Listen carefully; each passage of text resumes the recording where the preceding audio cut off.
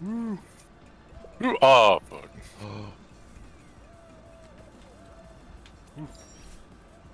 Woo, I'm in. No! Oh, I got no. double fucked, dude. Damn it. Oh, man, you're way back here, too. Yeah, because I got fucked. You got it. You got it. You got it. You got it. Yeah. Yeah, you got Bounce it. me, dude. What the fuck? No! Are you kidding me? Fuck you. Oh. Fuck this game. Fuck. I take review it again. Take it back Fuck again. up. This game sucks my donkey balls. Update number 49. Fuck this game. I hope you're all dead.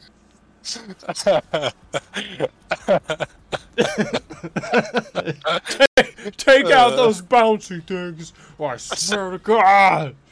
Take those out of the fucking game, or I'm never playing it again. I know where you live. I've looked it up.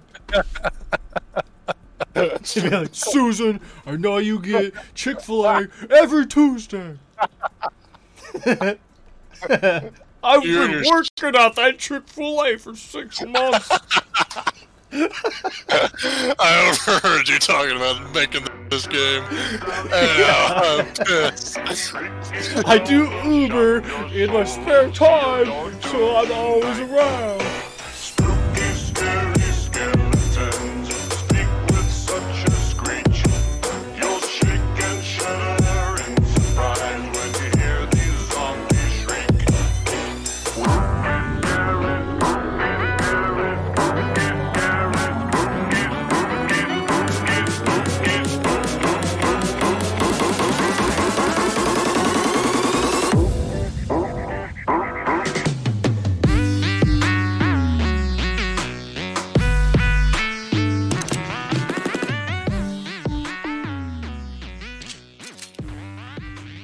Hello and welcome to another episode of Dick's Talk Flicks. My name is Greg, and I'm joined by my co-host, the man who may or may not be the hairy wild man running around your neighborhood during the full moon.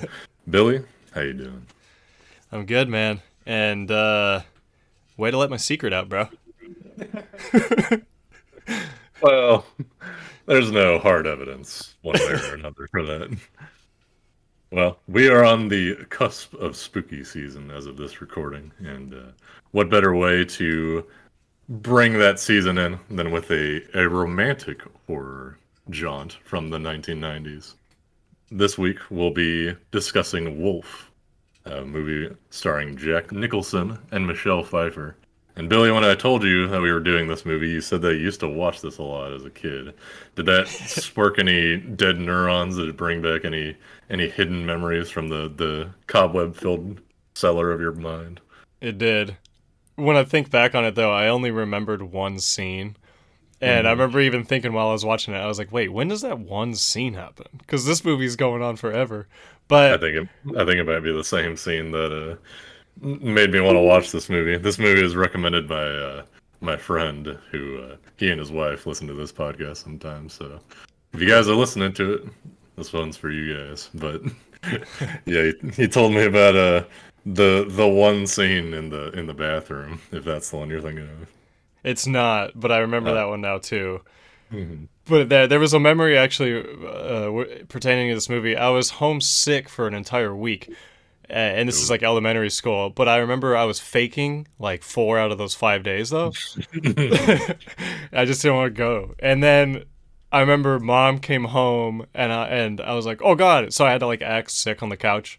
I acted like I just woke up, and I was like, oh, I'm so sick. And on the TV was this movie. And I was like, oh, this is my favorite movie. I love this movie, to change the subject real quick so she wouldn't ask too much about it. And then I had to sit there and watch Wolf and act sick with Mom for like the next hour. That's funny. Yeah. That's awesome. Well, without any further ado, if we don't have anything else to add, let's just get right into it. Let's do it.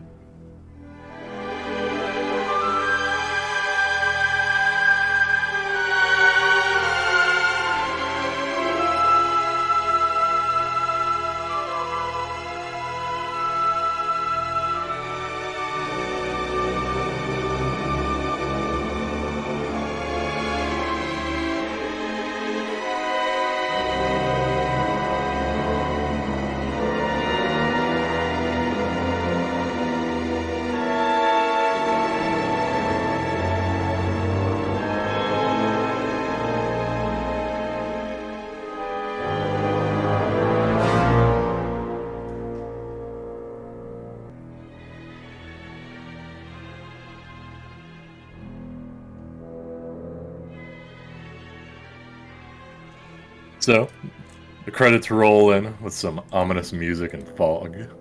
We see some jaws clamping down, and they form the W in Wolf. The movie is just called Wolf. There's actually 2 other movies, one that came before this and one that came after this, that I think are also both werewolf movies, but this is the only one with Jack Nicholson in it, so it's the only one that really matters to me, at least.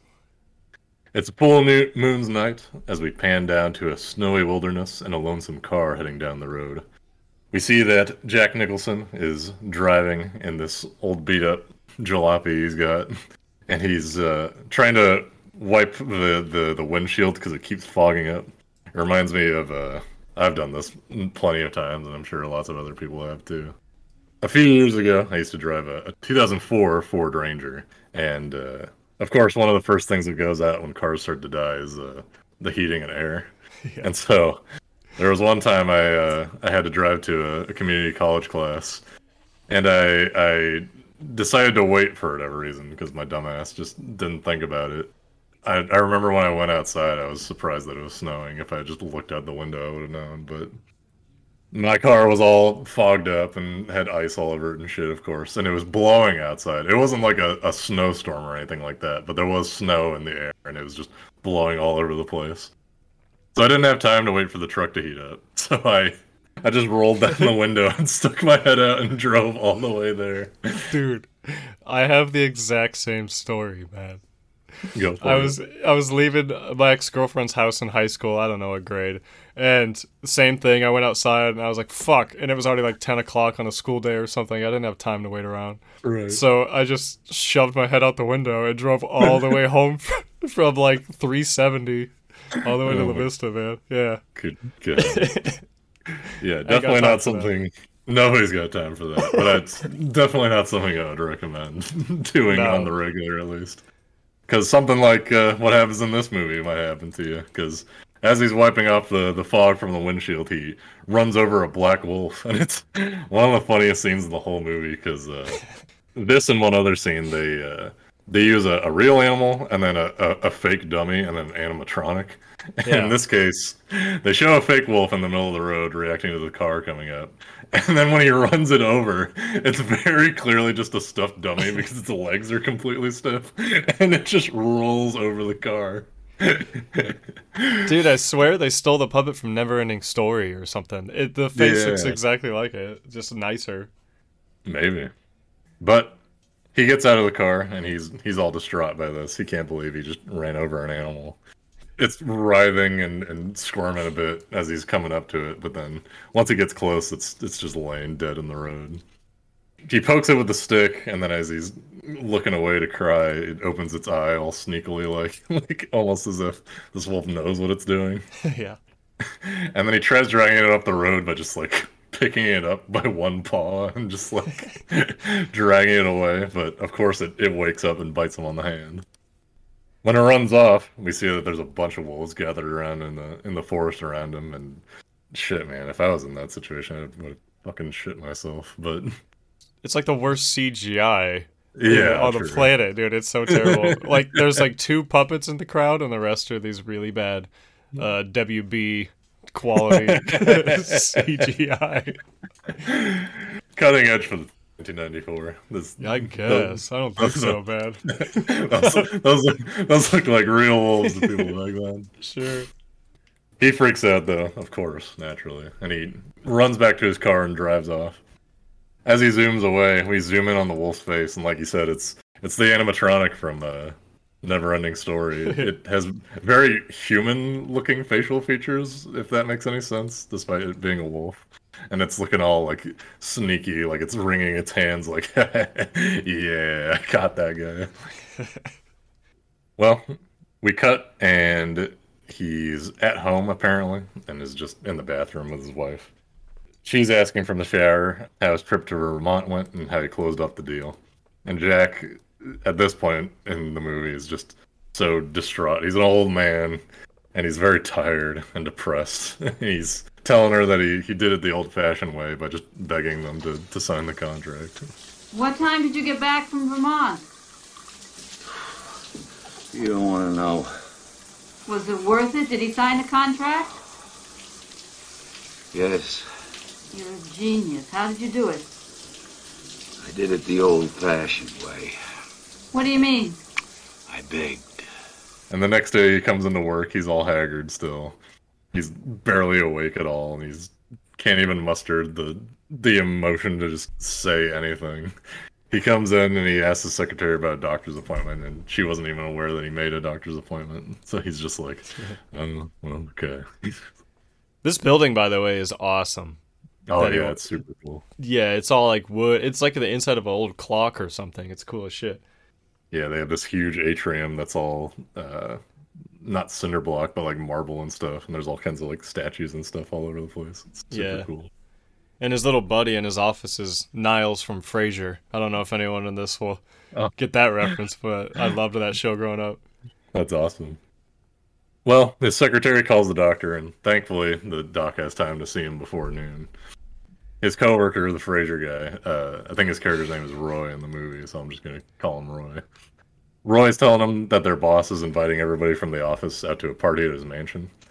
And Roy has a sneaking suspicion that it's because he's doing it so that he can discreetly fire people, specifically Jack. Both his coworkers, Roy and the secretary, say that they'll quit if Jack gets fired. And Jack is just like, no, you guys can't do that. You're relying on this job, and it doesn't mean that much to me, so you guys keep on, and I'll figure something out. Jack's job, by the way, is he's currently, at least, the chief editor at a publishing company. And so he meets up with a writer named Maud, and they find out that there's another editor who wants to work on her book or something like that. She wants out of the contract because they're making her do all this stupid shit. She doesn't want to write another book, and so she's joking about how she's just going to write a bunch of food articles or something like that and turn it in. But they meet up with another editor named Stuart, and he's a total kiss-ass. When he sees Maud, he's telling her how amazing she is and how he wanted to be a writer until he saw her work, and then he quit because he knew he could never be as good as her. But then Jack gets into his office and is just telling him off, and like, yeah, okay, like you're just a manipulator, like you're kind of a wormy guy. And Stuart, he's tries to get on Jack's good side by saying like, oh, we're friends, right? Like, if you get fired, I'll quit too, of course. But no. Right. Did you see Jack has a framed picture of David Blaine on his desk? Really? Yeah, it's like a romantic looking picture, and it faces the crowd though. It doesn't face Jack's. It's super fucking bizarre. It shows a lot of like weird Easter eggs and stuff in this movie. Yeah. The offices are super cluttered and stuff. Stewart, by the way, is a young James Spader, that fucking badass actor that everyone seems to hate. He's awesome in this movie, man. He's great. What else was he been? James, you would know if you saw him. He was Ultron. You remember him? I think he did the voice of him at least. He's currently in Blacklist. He was in The Office. Have you ever seen it? Oh, I guess you didn't. He was on Stargate. He was Dr. Daniel Jackson. Dude, he's in a lot of stuff, trust me. But he's an old actor, you know what I mean? So he doesn't look like this now. He was a stud back then. Now he's bald and kind of like a toe. But Right. He doesn't Stargate apparently. Oh, yeah, is he the that's what I said, scientist? Dr. from Daniel. Stargate? Yeah, Oh, nice. nice. he's young and sexy back then, though. yeah. Yeah. That's pretty good. After we're done talking with Dr. Daniel, Jack goes to the doctor, and he's getting a rabies shot, of course. And the doctor, he's telling a story about a woman who was bit on the ass by a raccoon, and a boy who got bit by a snake and got brain damage. And it's just like, why would you tell a patient this? Like, it's... A wolf in Vermont? I don't think so, Will. You weren't there, Ralph. You sure it wasn't a husky or a German shepherd? I mean, after all, it was night, wasn't it? It was dark out. Full moon. And to answer your question, it was a wolf. I was staring straight at it. You don't confuse a dog with a wolf. I see. Whatever you say. You know, it's funny. This isn't the first rabies shot I've given in the last few months. My wife's sister-in-law up in Oneonta. A raccoon chased her up on her porch and bit her in the ass. Last summer, the son of a friend of mine sustained brain damage from a snake bite. This kid was just sitting in front of his pool, and the next thing you know, he has brain damage. Is he all right? Who? Your friend's son. No, you idiot. He has brain damage.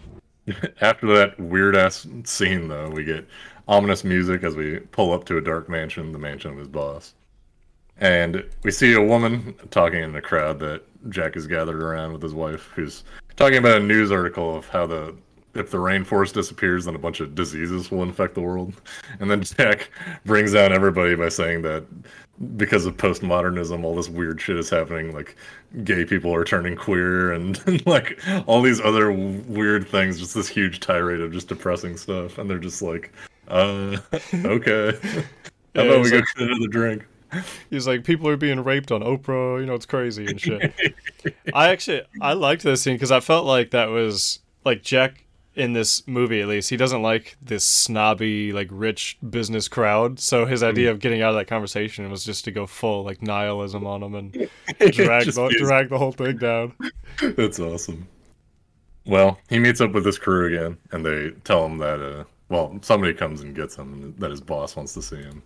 And they're all like, oh, good luck, Jack. You can do it. Well, him and his boss are taking a walk on the lawn, and it's very obvious as the boss is laying it out that he's being downsized. He's telling him that, like, oh, we'll put you in, like, this other job, or we'll ship you out to Europe if you want. And Jack is just like, no, I think I'd rather just quit. Yeah. Jack has a bit of a reputation for telling it like it is. If that earlier scene of him going all full nihilistic wasn't obvious, and his boss tells him that he's being downsized because of his individuality, and his successor is much more quote unquote ambitious. We find out though that his successor is Stuart, and so it seems like the boss just wants to replace him just to get a guy who's just like a yes man essentially. Yep, a young guy that'll just do anything. Mm-hmm. Well, his boss walks off to a group of horses, though, and the horse is clearly freaked out by Jack. It starts bucking around and almost running people down. And so at this, Jack excuses himself, and he walks off into a hedge bush, and he's sweating all over the place, and he's clutching his chest like he's having a heart attack. He just beelines it to the bush, though. He doesn't just keep walking down the sidewalk or anything. It's not like they're in the middle of the woods. He's at a fancy big house. No, he's just gonna cut through the fucking hedge bush. Well, he sits down on a bench, and a woman comes up behind him with a glass of liquor. And she tells him to drink it for some reason, because I guess that's what you do when you see somebody who's having a heart attack, is you feed them scotch, but whatever. Hey, I get it. Turns out, though, it's Michelle Pfeiffer, and she's the love interest of this movie. He apologizes for finishing her drink, and she's... the way she's talking to him is like she's interested in him, but like it's not really clear why exactly. At least I didn't understand the chemistry of these two characters. Like she just likes him just because he's there. I don't know.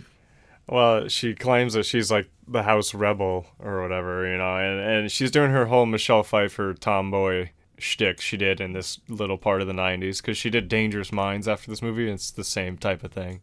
Gotcha. Yeah. Well, as he gets up, he like an anime moment, he falls on her tits and grabs them with his hands.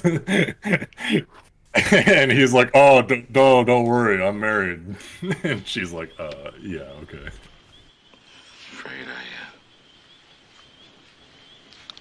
finished your drink. What are you, the last civilized man? I'm just embarrassed. Half the people I know are on Thorazine, so your little anxiety attack barely rouses my interest. You're very kind. No, I'm not. I'm Laura Alden. Alden's my father. I'm Will Randall. Nice to meet you. You're not an easy guy to surprise, are you? Not tonight. He just fired you, didn't he? Demoted, I think, is the word. I've been offered a choice between no job and a job no one would want. So what will you do? I'll probably take the job no one would want.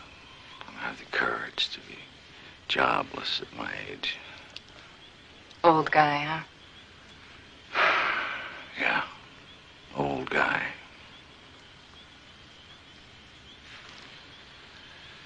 Well, I better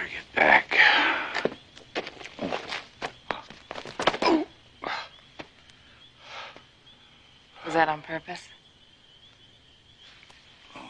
God. No. You're perfectly safe. I'm married. And that makes you perfectly safe? Oh, yes. She cleans him up and he just shuffles on back to the party where he meets up with his wife and Stuart and just tells Stuart straight out, like, hey, you've been promoted to my job. And Stuart's like, what? That's crazy. I didn't know. Well, I mean, he called me, but I didn't think it was a real offer. It's like, yeah, okay. Him and his wife, Jack, that is, are driving home, and his wife is all upset. She's like, you should do something about it. You should blah, blah, blah, blah, blah. And he's just too pissed off to really muster up any kind of words to say or anything like that. So they just go straight to bed. Wake up the next morning, or at least his wife is woken up by the alarm clock. And she tries to get him to go out of bed, but she's also got a job doing something. We never really find out what. And then cut till later that night, he's still asleep in bed. She comes in and wakes him up and is like, are you okay? Like, what the fuck? You just slept for 24 hours. He did the whole thing where he's like, it's 7:40. I said 8 o'clock, woman. And she's like, dude, it's 7:40 at night. Yeah, and he's like, oh. Yeah, he hadn't even shifted at all. He's in the exact same position. Uh-huh. When she asks him if he's all right, he's like, oh, I've never been better. So they go downstairs and they start eating. And she's telling him about her day, and he's obviously just not interested at all. He tries taking food off her plate.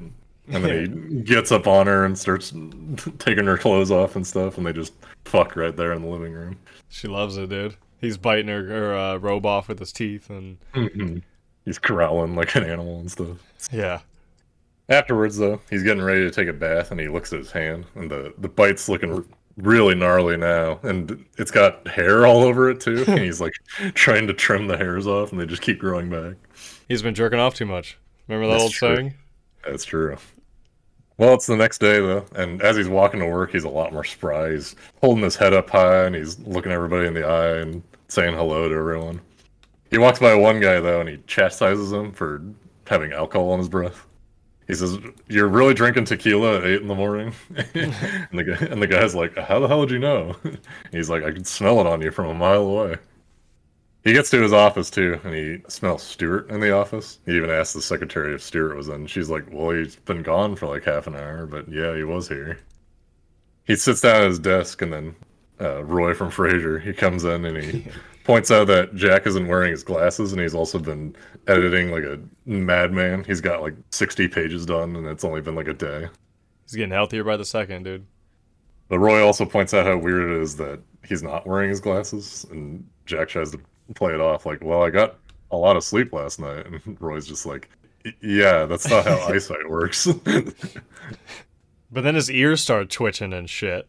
He starts like hearing shit out in the halls, and he starts wandering out there, and then he can like hear every single person's conversation. It's kind of like a Spider-Man moment where it culminates and he can't handle it, kind of.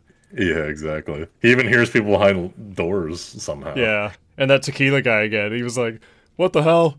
Jack or whatever, he heard me, or he knew that I had tequila, and all I did was put one drop in there, I swear. Yeah, I put one drop in my coffee. Yeah, and despite his super hearing, though, he calls up that guy to ask if he can find any books about any, like, occult stuff dealing with, like, the full moon and wolves and things like that. I just thought it was funny that we just had a scene where he has super sensitive hearing, but he's still holding the phone up to his ear. I mean, like... Yeah. Of course, it'd be awkward if you just, like, held it out in front of him and talked, but, like, you would think somebody who had hypersensitive hearing wouldn't keep the phone right next to their ear. I don't know. Well, you gotta have your mouth up to it, I guess, but then he has a comment to the guy. He's like, hey, man, you know, you really shouldn't drink on the job, or you shouldn't talk about it on the phone, or some shit like that. And he's like, how the hell do you know? Yeah, he's like, you shouldn't tell people that you've had tequila right. because you didn't drink any coffee this morning. And the guy's freaking out. He's looking over to his phone to see if it's tapped or anything. He's just like, yeah. How did he know I said that? You mean like a manual on owning animals? No, not animal possession. Animal possession. Demonic possession. The possession of the spirit by an animal. Give me a minute. How many do you want? One. The top one. The most respected one. Vijav Alazeus? Wrote Something Wild, 1948, old but breathing. He's not some kind of mystic out of the jungle, is he? No, he has a string of letters after his name.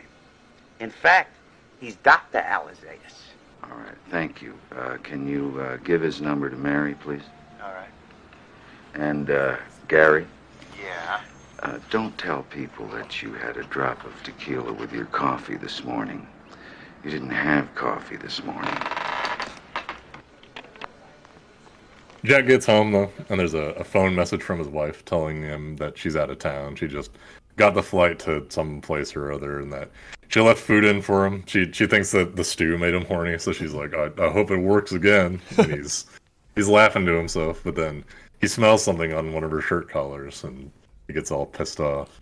So he's running out into the streets, and he's already running like a Neanderthal. He's got like his arms out to his side as he's running. His mouth's open and shit. It's so good. He runs up to like this mansion too, and like, I mean, I don't know how much being an assistant to the chief editor pays in New York or wherever this is, but like, this guy has like a 2-story house in a big city. While Jack lives in a shitty apartment, it looks like. Yeah. Well, when he gets to the house, turns out it's Stewart's house. As he gets to the door, he's pacing around in front of it like a wolf. Stewart answers the door, and Jack just barges his way in, and when Stewart tries to stalk him, he just turns around and bites him on the hand. He bounds upstairs, too, on all fours, and just, like, bursts into the room, and of course his wife is there, her tits are out, and she's just like, is he gone? Yeah. Stewart literally just watched this dude launch up the stairs in, like, 3 leaps, too. Uh-huh.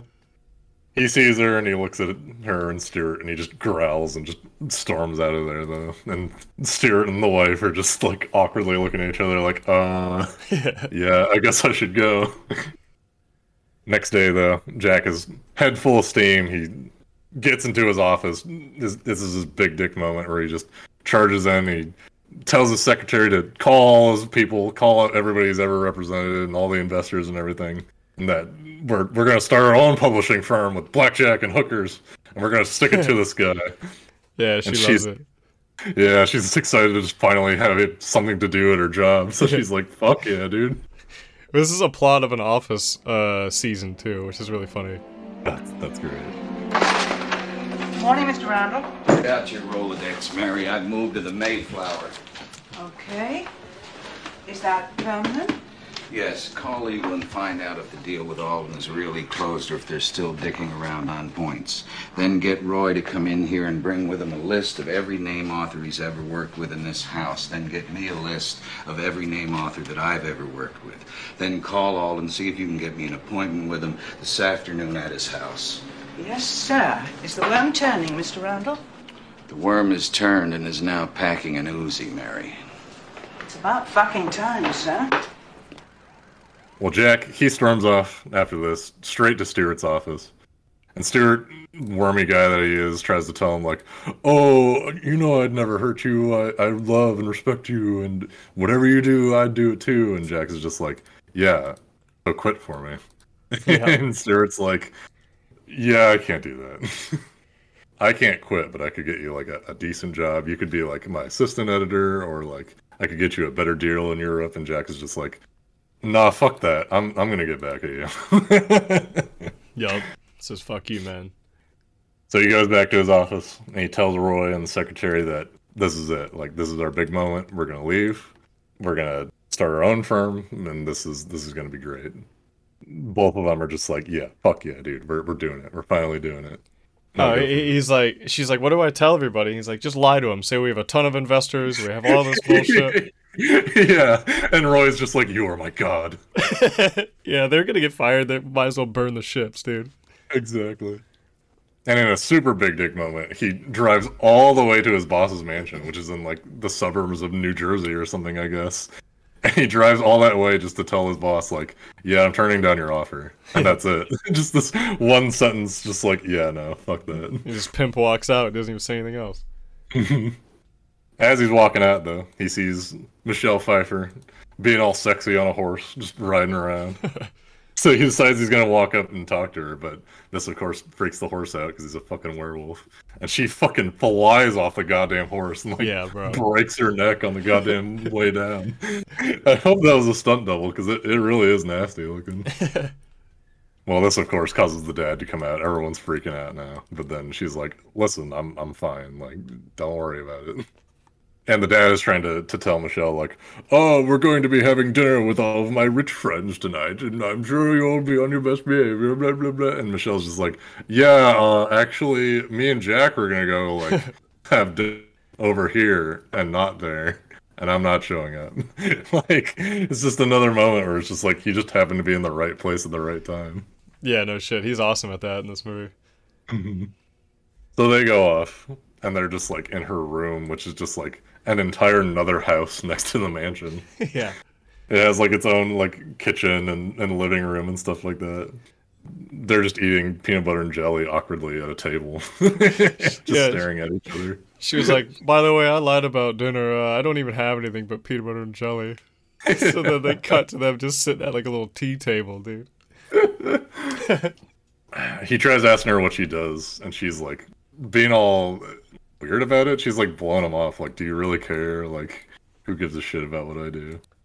And then he tells her off. He's like, this is not a technique that I would recommend to the fellas out there. He tells her that she actually just has a shit personality, but she wants people to like her for who she is, but she's just so beautiful that that's all people care about. But, like, also, they would never get to know who she is without her being beautiful. So he basically just like, yeah, you're shallow and nobody likes you except that you're beautiful. And she's just like, yeah, okay. And just blows him off. I don't know why she didn't just throw him out right then and there. Like, because he completely read her like a book. He read her. These are the type of scenes where I love Jack Nicholson so much, dude, because it's just him with his cocky eyebrows up, and he's just talking slow, you know, in the Jack Nicholson voice, just totally cleaning this chick out. Like, this is why men hate you. You're a bitch. It's so funny. So what do you do? Why do you care? I don't. I was just making polite conversation. I'd rather not discuss what I do.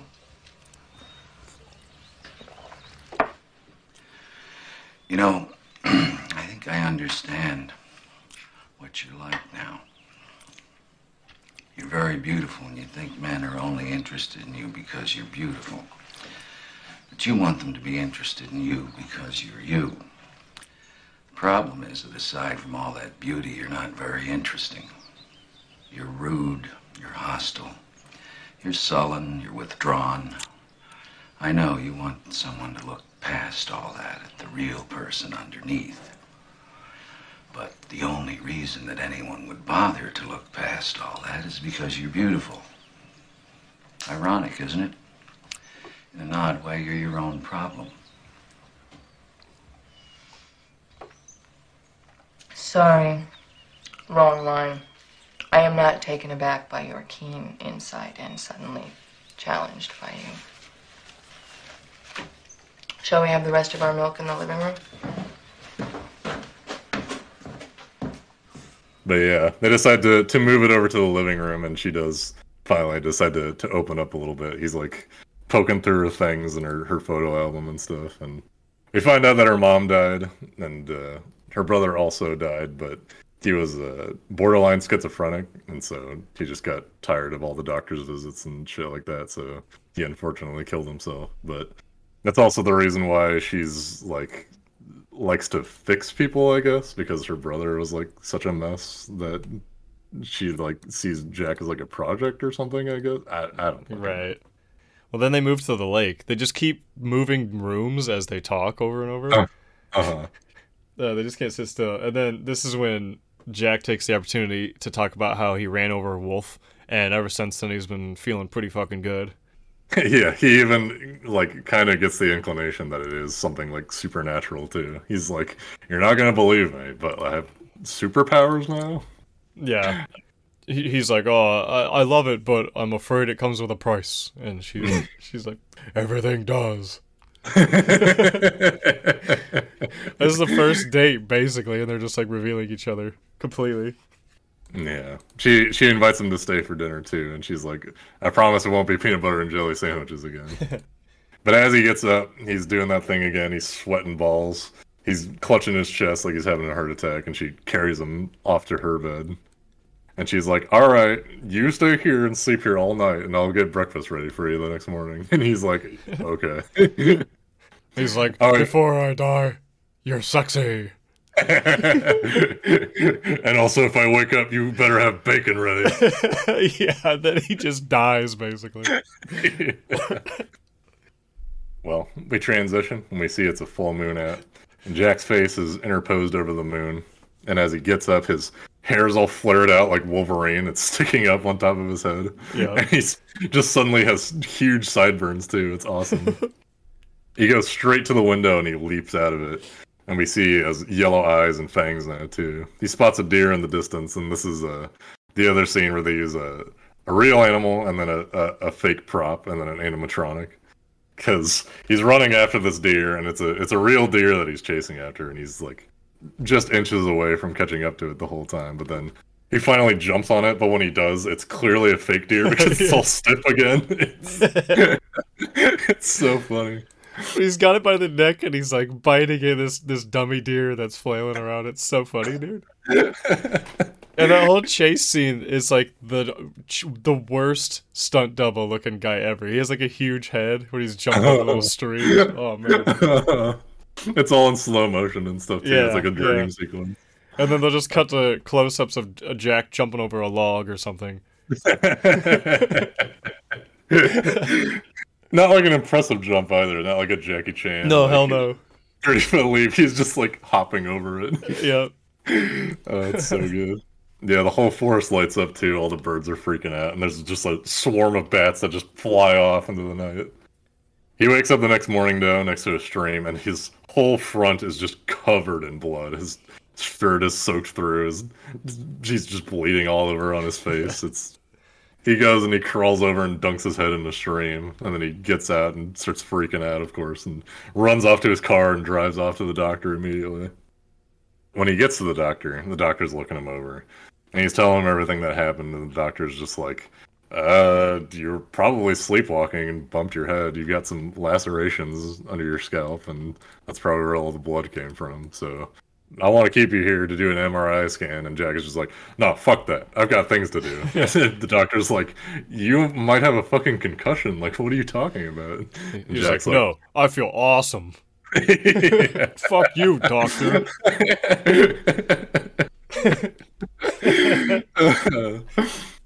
And it's another big dick moment. He's just striding into work now, just balls hanging out of his pants. He goes straight to his boss's office, and he's telling his boss his whole plan. He's like, yep, I'm getting all the writers. They all trust me. I'm getting all the publishers and stuff. We're just going to start our own firm. And the boss is like, you wouldn't dare. This is a stupid idea. None of the writers know what you're doing because they don't know anything about business. And Jack is just like, well, they've got nothing to lose and I've got everything to gain. So what do you want to do about it? And the boss is just like, damn, I never knew you were just so ruthless. Fuck it. Let's sign a contract. Jack's like, only if it's for way more money and I have all the power. And the guy's like, all right then, fuck it. But he's like, yeah, you got to keep it a secret though until it's actually signed because I want to tell Stuart myself. Yeah. So they agree on it, and Jack goes to his secretary, who tells him that the guy, the tequila guy, actually found some writer who wrote some occult book that seems to be close to what Jack's looking for. So he's like, all right. So he goes to his house, and then this guy is like very stereotypical, like Eastern European. He's got like the heavy accent. He's basically Dr. Van Helsing, essentially. Like, Yeah. he invites him in for tea, and Jack's just like, oh, sure, let's do it. Jack tries to ask him if there's some kind of scientific explanation, though, and the doctor's just like, no, you're just a fucking werewolf, dude. Yeah. And Jack is like, come on, man, that's stupid. And the guy is like, well, people believe in Christianity, and that's pretty far out. But And like, he's like, oh yeah, that's true.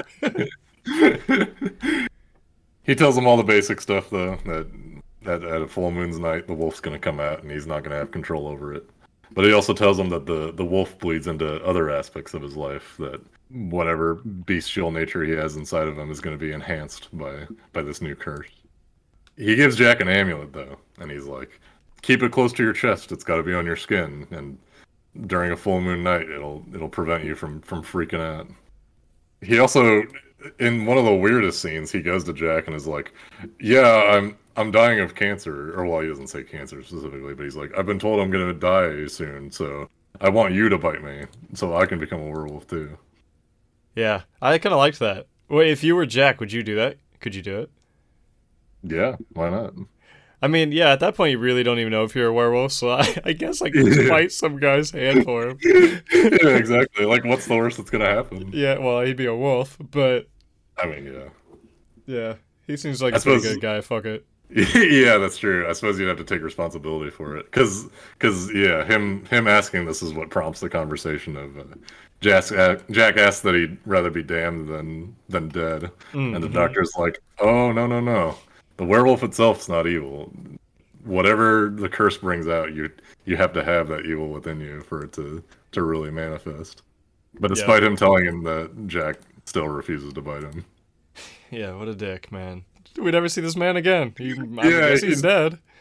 He never comes up at all. Yeah, he just dies, I guess. Yeah, poor man. Yeah, but to his credit, though, he's understanding about it. He's like, yeah, I mean, it is a weird thing to ask somebody. I'm sure when he went to bed that night, though, he was like, God damn it, I'm never going to meet another wolf, before this shit happens. Dr. Alizeus, what I would like to know, and not that I subscribe to any of this. Neither do I, really. Only to the possibility. But out of curiosity, is there supposed to be any way to stop this metamorphosis? Supposedly there are herbs and rites and amulets. I don't know the rites. I don't have the herbs. But I did find something for you when you called. It's here. This is one of the most powerful amulets, which must be worn next to the skin and never taken off. If it works, there is said to be a great pain and weakness, while the wolf struggles to emerge, and charm holds him at bay, sometimes drives him out. I have no idea if any of it is true, but it's yours. Oh, no, It's a gift. And in return, I would like a favor from you. It's in my power. I was recently told that I'm dying. Speaking of mystical and terrifying experiences, I would like you to bite me. What? I would like you to bite me. I can't ask you to transform me with your passion, so I ask you to honor me with your bite. And I too will become a demon wolf. You'd rather be damned than die. Damnation is not a part of my system of beliefs. The demon wolf is not evil, unless the man he's bitten is evil. And it feels good to be wolf, doesn't it? Well, Jack goes back to, he's not living at home anymore because he doesn't want to see his wife. And so he's living out of the Mayflower Hotel. He calls Michelle after this, and Michelle's, of course, pissed off because he just ran off in the middle of the night.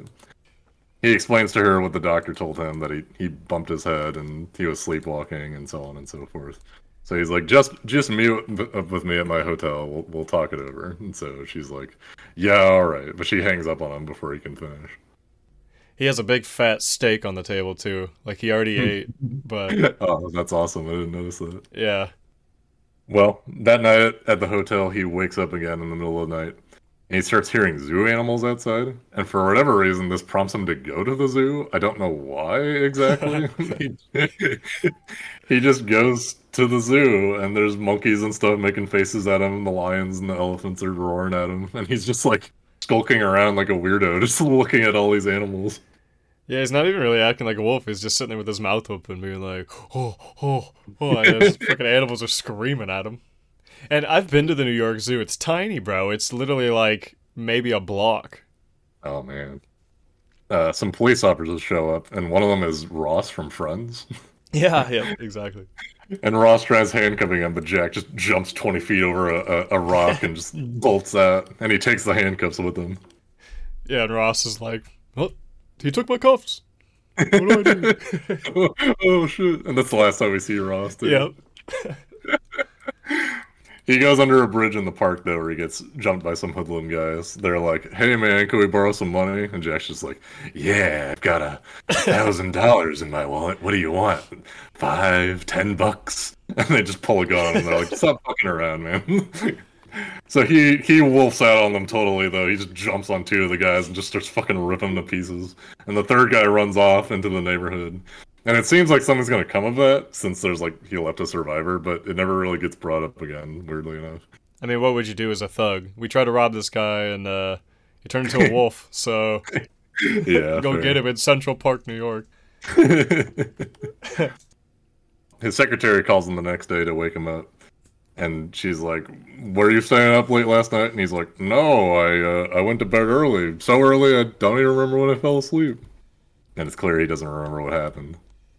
He meets up with his boss, though, where they're signing the contract. And they just do it. I mean, he looks it over, and the boss is like, don't think I'm trying to cheat you out of this. You got me by the balls here. There's no way I'd try and screw you over this time. He gets the contract, and he immediately goes to Stuart. I assume he knew where Stuart was because he just smelled him in the bathroom. So he goes to Stuart, big dick moment. He pulls up right next to him in the stall and starts peeing right next to him. So he throws the contract on the table, and Stuart, Stuart is like, hey, Jack, I can still get you that assistant position and get you better pay or whatever if you want. And Jack is just like, yeah, no, I've got a better offer lined up. And he throws the contract in front of him. And so Stuart reads it over and is just comes to the realization that Jack's his immediate boss and supervisor now, and is just like, oh, yeah, you know, I would never try to hurt you, Jack, and this and this and that. And Jack is just like, Stuart, you're fired. just like, enough bullshit. Like, get the fuck out of here. I'm your boss. Pack up your things. This is all while Stuart's taking a piss, too. So he literally walks in there and fires the dude while the dude's dick is in his hand. And then Jack, as Stuart's, like, pleading, Jack starts taking a piss and just starts peeing all over his shoes and shit. Yeah. This is the scene my friend was telling me about, too, where he goes... Yeah. Stuart's freaking out, and he's like, what the fuck are you doing? He's just like, I'm just marking my territory.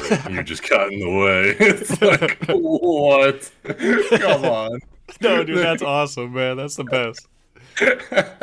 I hope it was ad-libbed. I hope he really did just take a piss on him. Oh, that'd be awesome. Yeah, because as he's peeing on his shoe, too, Stuart's, like, freaking out because he realizes that he really has no leverage in this situation. So he's like, you fucking need me. I'm the best guy here. Blah, blah, blah, blah, blah. Oh, yeah. And yeah, just pisses on him. I mean, I guess I owe you some congratulations. I guess the best man won. Shit, I'm glad in a way. I mean, I couldn't have given it up, and I didn't like the way I got it. I hope we can work together without rancor. You're fired, Stuart. Don't do it to me, Will. It'll ruin me. I know. But it's best for the firm. Give me a few months. Let me say I quit. No. It wouldn't be best for the firm. You vindictive son of a bitch. The best thing for the firm is me. I'm the best thing this firm has, and you fucking know it. This is fucking rude. What, are you crazy? No.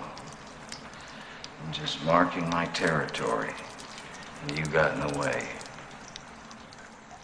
Yeah, so Stuart storms out.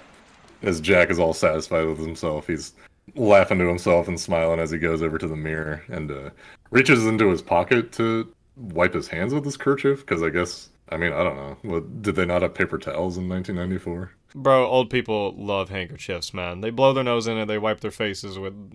They're weird. That's fair.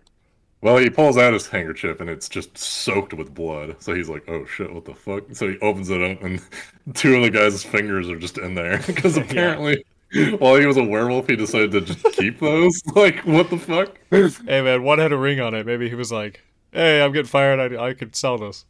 Yeah. I don't know, man. Jack's freaking out, though. He goes back to his hotel room because he's like, I'm a fucking werewolf.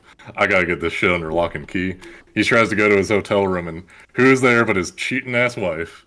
And she's coming, begging and pleading to him. And, of course, he rightly points out that the only reason why she wants to come back is because Stuart is ruined now. And she's like, no, it's not like that, blah, blah, blah. And he just storms off. He's like, fuck you. Never see me again. I hate you. Like, I'm going off to my room. I'm a fucking wolf now. Yeah.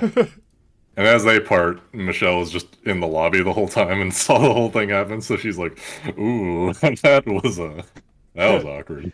It's a good start to a second date.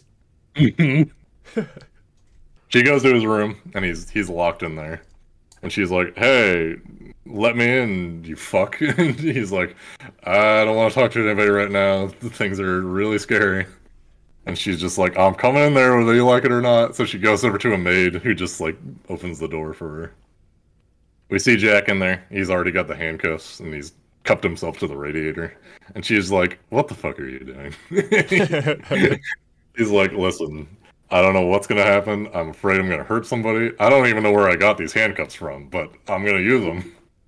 He full on spills. He's like, I think I'm turning into a wolf. Yeah.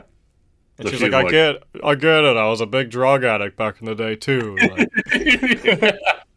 she's like, it's probably just brain tumors, and he's like, bitch, what? Brain tumors? Yeah. What the fuck?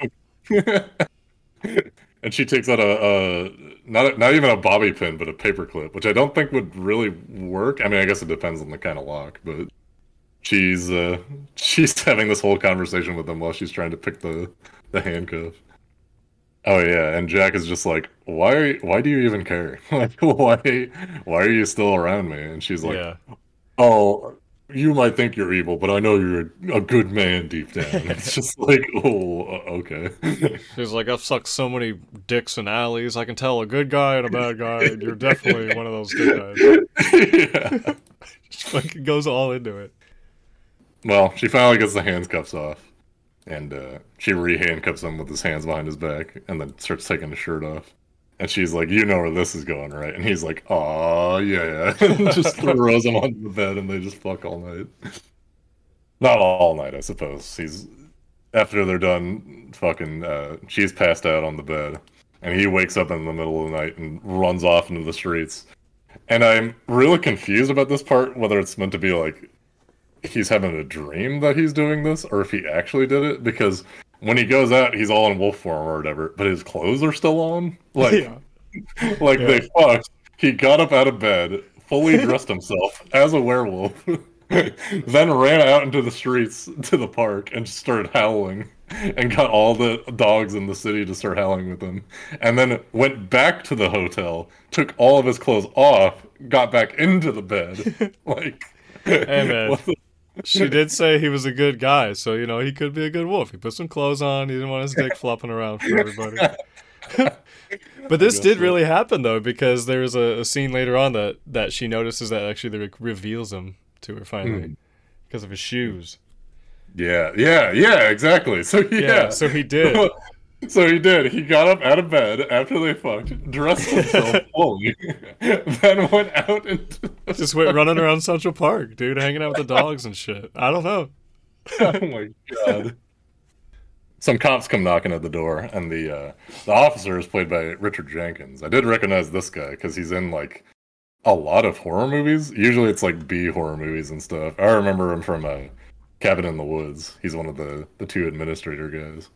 Yeah, he's awesome, bro. Yeah, he's exactly. Especially in Cabin in the Woods, he's amazing. Mm. And he's the dad on Step Brothers. He's Oh, yeah. Dale's, or not Dale, whatever, John C. Reilly's dad. Yeah. Well, Richard comes in and he tells Jack that his wife has been brutally murdered in the park last night.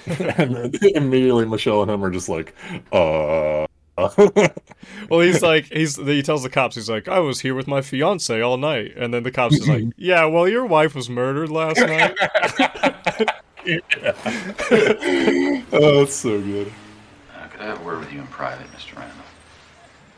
Well, that won't be necessary. This is Miss Smith, my fiancée. She can hear anything that you have to say. Your wife was found dead this morning, Mr. Randall. I'm sorry.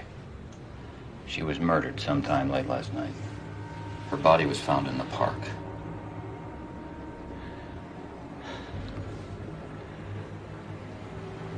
How was she killed? Her throat was torn out. Sit down. No, I want to stand up. Would you mind telling me when you saw your wife last, Mr. Randall? Last night. Right, last night here in the lobby. About six.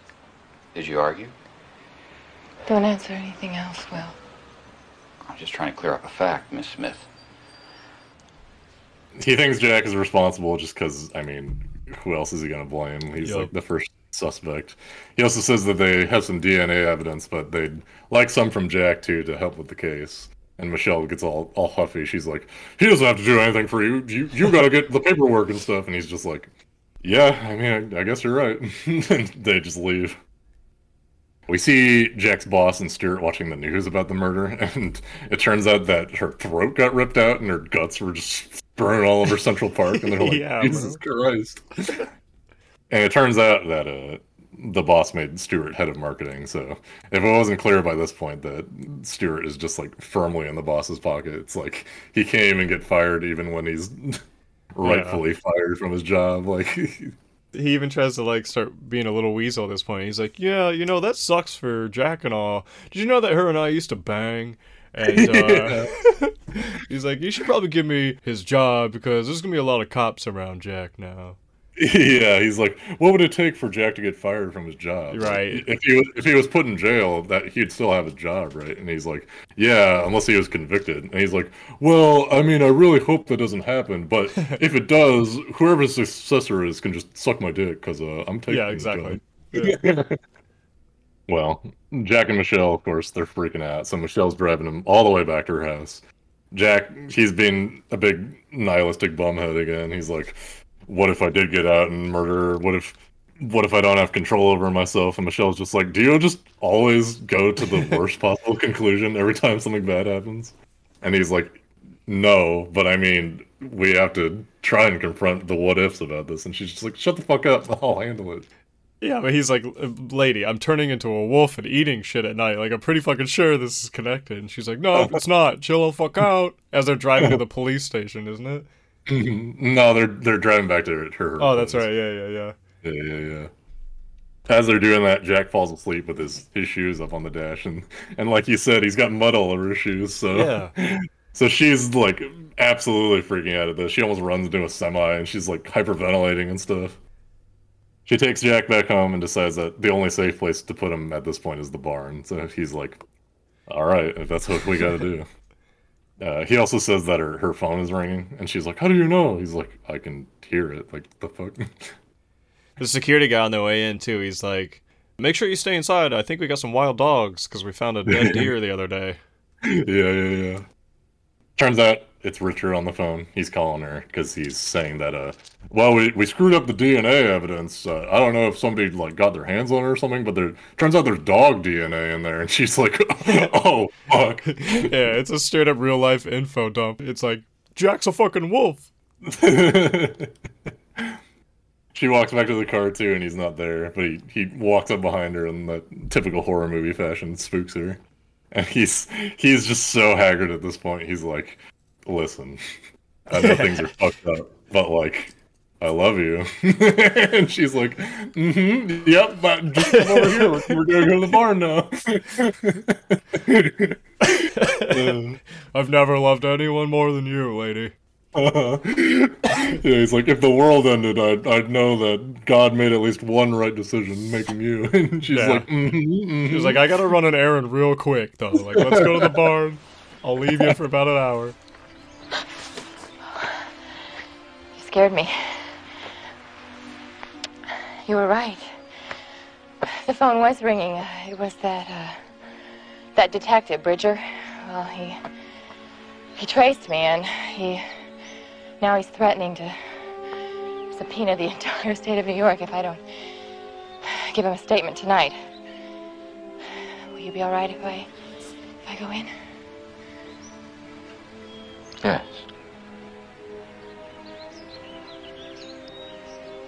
Don't look so scared. Maybe there's happy endings even for people who don't believe in them. Yeah. I want you to know something. I've never loved anybody this way.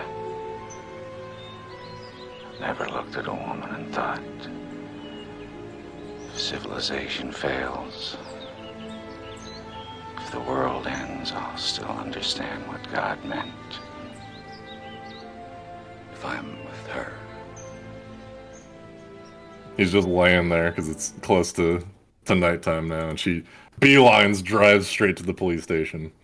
We see Stuart here, and one thing I wish they would have done is that I wish they would have hit his face a little bit more, because like we see him and we immediately see his face, and then like it's obvious he's a werewolf now because his eyes are like super fucking yellow, and it's like, oh, I see, Stuart did it. Well, one thing the gypsy guy mentioned earlier is he said you turn officially on the first full moon, and since Stuart was a bit late, he's just progressing fast, I assumed. Gotcha. Or since we're so far in the movie, they're like, fuck it, we gotta have Stuart be a wolf. Like, we get it. Yeah. He starts creeping on her, though. He's, like, getting up on her and, like, sniffing her pussy and stuff. And straight up. Just goes puss to face, just like a snail. So fucking weird. And he's like, we should get a drink after this. I just really want to know you more. And he's talking like a fucking creep. And she's like, yeah, that sounds really good. But thankfully they called him in first. And as soon as he gets into the police box, she's just like, I'm fucking out of here. She just runs out. As she's driving home, she calls up an airline. And she's like, yeah, I need the first flight to anywhere. Leaving as soon as possible. And they're like, yeah, okay. The good old 90s, bro. You could do that shit. Now you gotta, like, submit blood to get on a damn plane. Mm-hmm. Meanwhile, Jack is freaking out in the bar, and he's, like, tossing and turning. We see the necklace that the guy gave him, and it's, like, burning his skin, but it's apparently keeping him from going full wolf. At the same time, Stuart is in the police box and is, like, manipulating the police. He's being all like, yeah, Jack went crazy. He's, like, pissed on my shoe and stuff. And they're like, what? He pissed on your shoe? Yeah. Did he piss on it or in his shoe? But I mean, he wasn't lying at all. He was just telling the truth in a very round way. Yeah, exactly. He's double talking them and being like, yeah, so Jack definitely did it because he's a fucking maniac. And I was banging his wife, and so he's mad. Yeah. And they're like, well, I guess we have an open and shut case here. Yeah. So and they're like, well, let's get Michelle's testimony first. So they go out and they're like, where's Michelle at? And the front desk lady's like, she ran out as soon as Stuart went in there. And funniest shot in the movie, to me at least, it super fast zooms in on Stuart's face and he's like, I gotta go. Well, we get a sick-ass driving montage shot of Stuart driving to her place as he's kind of like wolfing out a little more, or at least acting more animalistic. I think that was rad as shit. Yeah, that was really cool. And Michelle's told all the security guards, like, don't let anyone in unless I specifically tell you to. And they're like, okay. And we see Jack, he's just like sleeping in the barn now. Like, apparently the necklace worked, so he's under full control. But Stuart gets to the gates. He's like, oh, I'm here to see Michelle. And the security guard's like, well, I gotta call her in. Like, what are you here for? And he's like, I really want to fuck her right in the pussy. And he's like, yeah, okay, back the fuck up. Yep. So he backs up and then he just runs the guy over and just destroys the gates and is just driving like a madman. And he's walking around the premises too, and the one other security guard they have apparently is like, he stops Stuart. And Stuart manages to distract him. He's like, oh, I've got an appointment. I've got a business card here. But like, meanwhile, Stuart's hair is also like all Wolverined out. It's like sticking out at all angles, and he's got these huge sideburns, and his eyes are like glowing yellow at this point with huge fangs. And like, yes, exactly. He has huge fangs, dude. And the security guard is just like, yeah, okay. Stuart just eats his fucking throat out immediately after. Michelle's like grabbing something. I don't know what the hell she's doing. Like, she doesn't go to see Jack immediately. She like goes into her house. She comes out and she trips over the dead security guard and starts freaking out. So Stuart grabs her up and they have like an awkward back and forth where he's like, I'm gonna rape you. And she's like, yeah, that's nice. That sounds good. Let's do that. But as she gets her to come over to the bar and she knees him in the balls, and then she goes around the doorway and smacks him in the face with a fucking fire extinguisher, and he's just shrugging all this shit off. And we finally get to the climax. They're like struggling and stuff. He's trying to like rip her pants off and stuff. And Jack freaks out. He rips the necklace off and he just goes full turbo werewolf, jumps over the railing, and they just start fighting it out. I won't go over the whole thing, but like one funny part is like when they finally clash or whatever, they're like biting at each other, and like I guess they didn't know how to really make that look realistic or compelling, so they just have like a bunch of quick edits where they're just like snarling at each other and like biting at each other and stuff like that. Dude, I thought that was rad, bro. I thought that was really fucking cool. It felt kind of like a shot from The Thing or something when they were like quick shooting puppets and stuff. Yeah, I suppose that's true. And then Jack like suplexes Stuart at one point, throws him all the way across the room at some stairs. Yeah, throws him out of the barn and into a pond. And yeah, he gets pitchforked too. Stuart pitchforks the shit out of him at one point. Yeah, and when Jack throws him, it seems like Stuart's down and out. So Jack turns around, and that classic movie moment where the bad guy thinks he's, or the good guy thinks he's won, and the bad guy suddenly gets up. He grabs some hedge clippers and he's just like flying at Jack with the hedge clippers, and Michelle just unloads the 9mm into him though, just like shoots him like 15 times, and it's the funniest thing too because every time she shoots him, he's like, oh. Bro, it's like they're all like retakes too because he doesn't move any further in the air, and it's just like bang, she goes to her, it goes back to him unshot, bang, and then oh, it's so funny. It's so good. And thankfully, this is American Werewolf in London rules for werewolves, where if you just get shot, you fucking die. So yeah, he lands. He's got like 15 bullet holes in him, so he reverts back. All the hair falls off his body and stuff, and he's done. Jack tries to go to Michelle though, and he's still all wolfed out and stuff. And he runs off because, I mean, the police are probably going to be there soon. And so it's going to be awkward trying to explain why Jack's a werewolf and, like, what the fuck happened. So the police do arrive. Michelle comes out of her little house, like, in a new dress and everything, too. She's got, like, makeup on and shit. And she's like, what happened? I heard there was gunshots, and I just didn't think to come out. I don't know what's going on. And the police are like, yeah, fucking 2 security guards are dead, and this guy's dead too. And she's like, what? Oh, that's crazy. And they're like, yeah, do you know where Jack went? And she's like, I think he said something about getting on a flight or something. I don't know. As everything's wrapping up, though, they're like, oh, well, I mean, I guess it was Stuart, because he came here trying to kill Jack, and he ran that guy over with his car, so yeah, I guess Jack's innocent. Well, and he was shot by the security guy's gun, so they were like, oh, the guy must have shot him in defense. Yeah, exactly. But they're also just like, we don't know where Jack is, so we still need to bring him in for questioning. So she's like, yeah, I'm sure you'll get him eventually. And then she tells one of the police officers, she's like, you really shouldn't drink on the job. And he's like, how did you know I was drinking? And she's like, are you kidding? I can smell it from a mile away. And she just walks off into the hedge bush. Hell yeah. And we get a fade-in shot of Michelle and Jack's face bleeding over each other with the animatronic wolf at the beginning, and he's howling and stuff. And then the final shot is Michelle Pfeiffer, and she's got the yellow eyes too. And yeah, I don't know when she got bit, but I assumed, I don't know. Yeah, right. Because he was just drooling on her hand and then ran away. So who fucking knows? Who cares? Yeah. That's the end of the movie, though. Credits have like this really sad like piano music over it too, for some reason.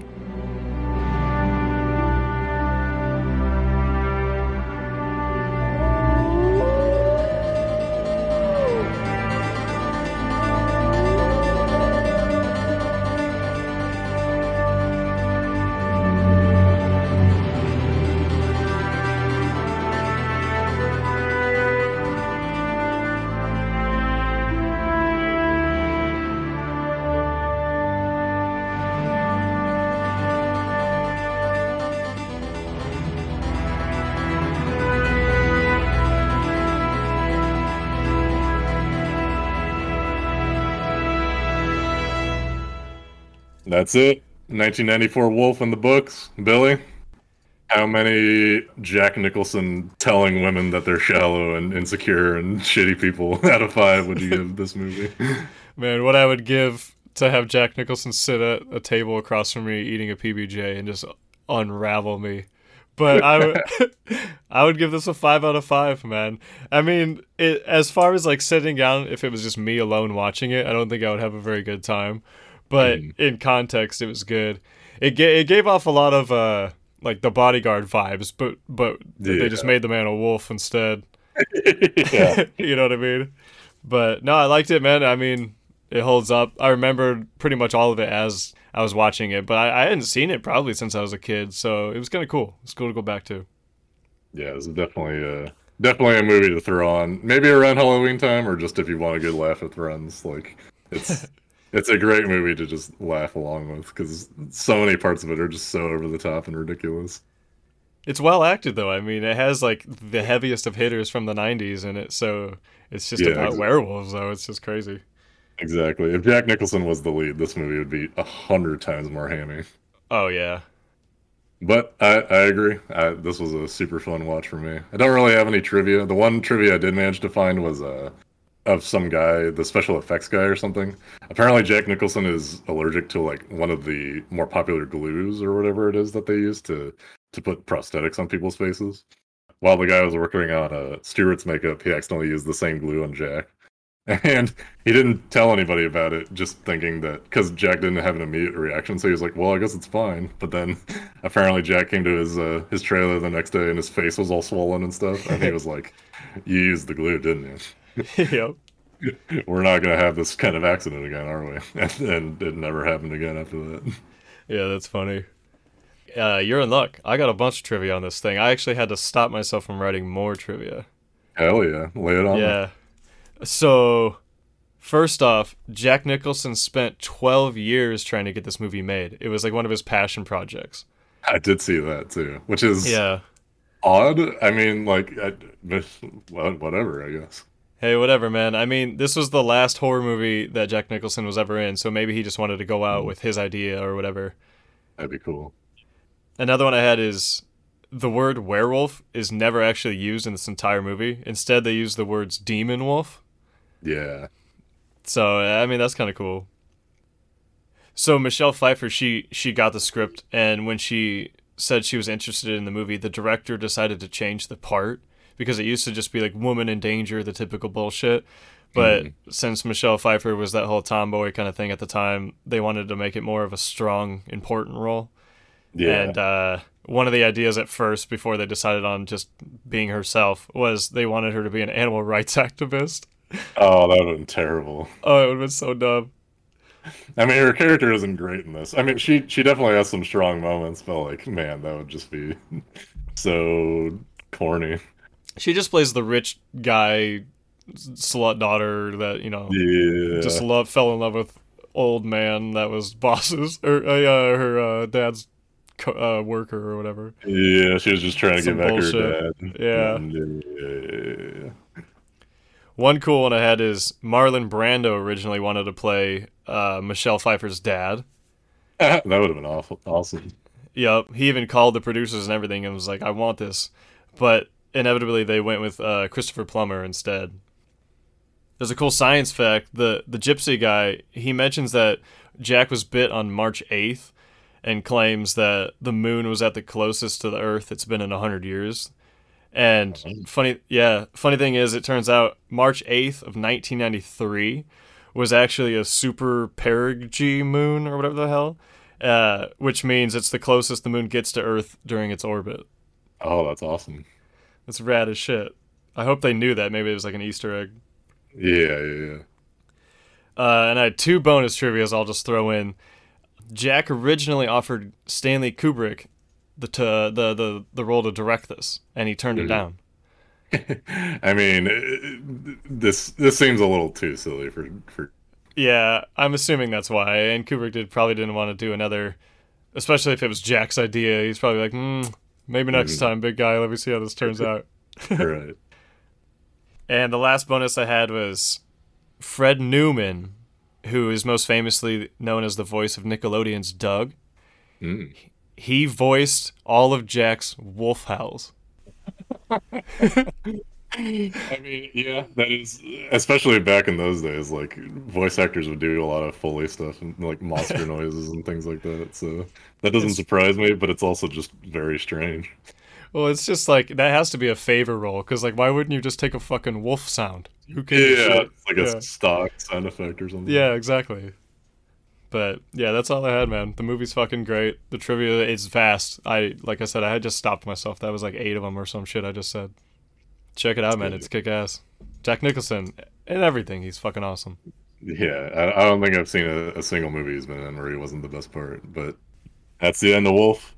And next time we record our next podcast, we'll be in the midst of spooky season. So stay tuned. Get your candy out. Turn the lights off if you want. And curl up with some dicks as we take you through some real bangers, I'm sure. Best time of the year, man. Hell yeah. Good night, everybody. And keep your doors locked on full moon. Woo! That's me howling. I don't Baby, know. I hear the music calling from salads and scrambled eggs. And maybe I seem a bit confused. Yeah, maybe, but I got you pegged. But I don't know what to do with those tossed salads and scrambled eggs. They're calling again. Scrambled eggs all over my face. What is a boy to do? Now let me see if I understand you. The problem I think you said. Oh my. And maybe I'm often misconstrued, but babe, I'll never pull your leg. Mercy. Just don't know what to do with those tossed salads and scrambled eggs. Calling again. Quite stylish. What do you do with tossed salads and scrambled eggs? A world full of circles and those square pegs. The blues is always calling tossed salads and scrambled eggs. They're making me yah-yah. Tossed salads and scrambled eggs.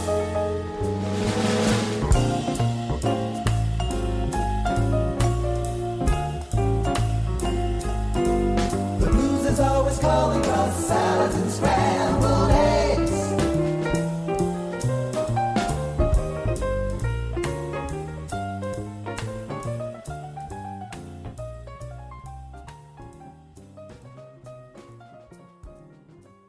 He was like a madman. He was a madman. I mean, he bit me.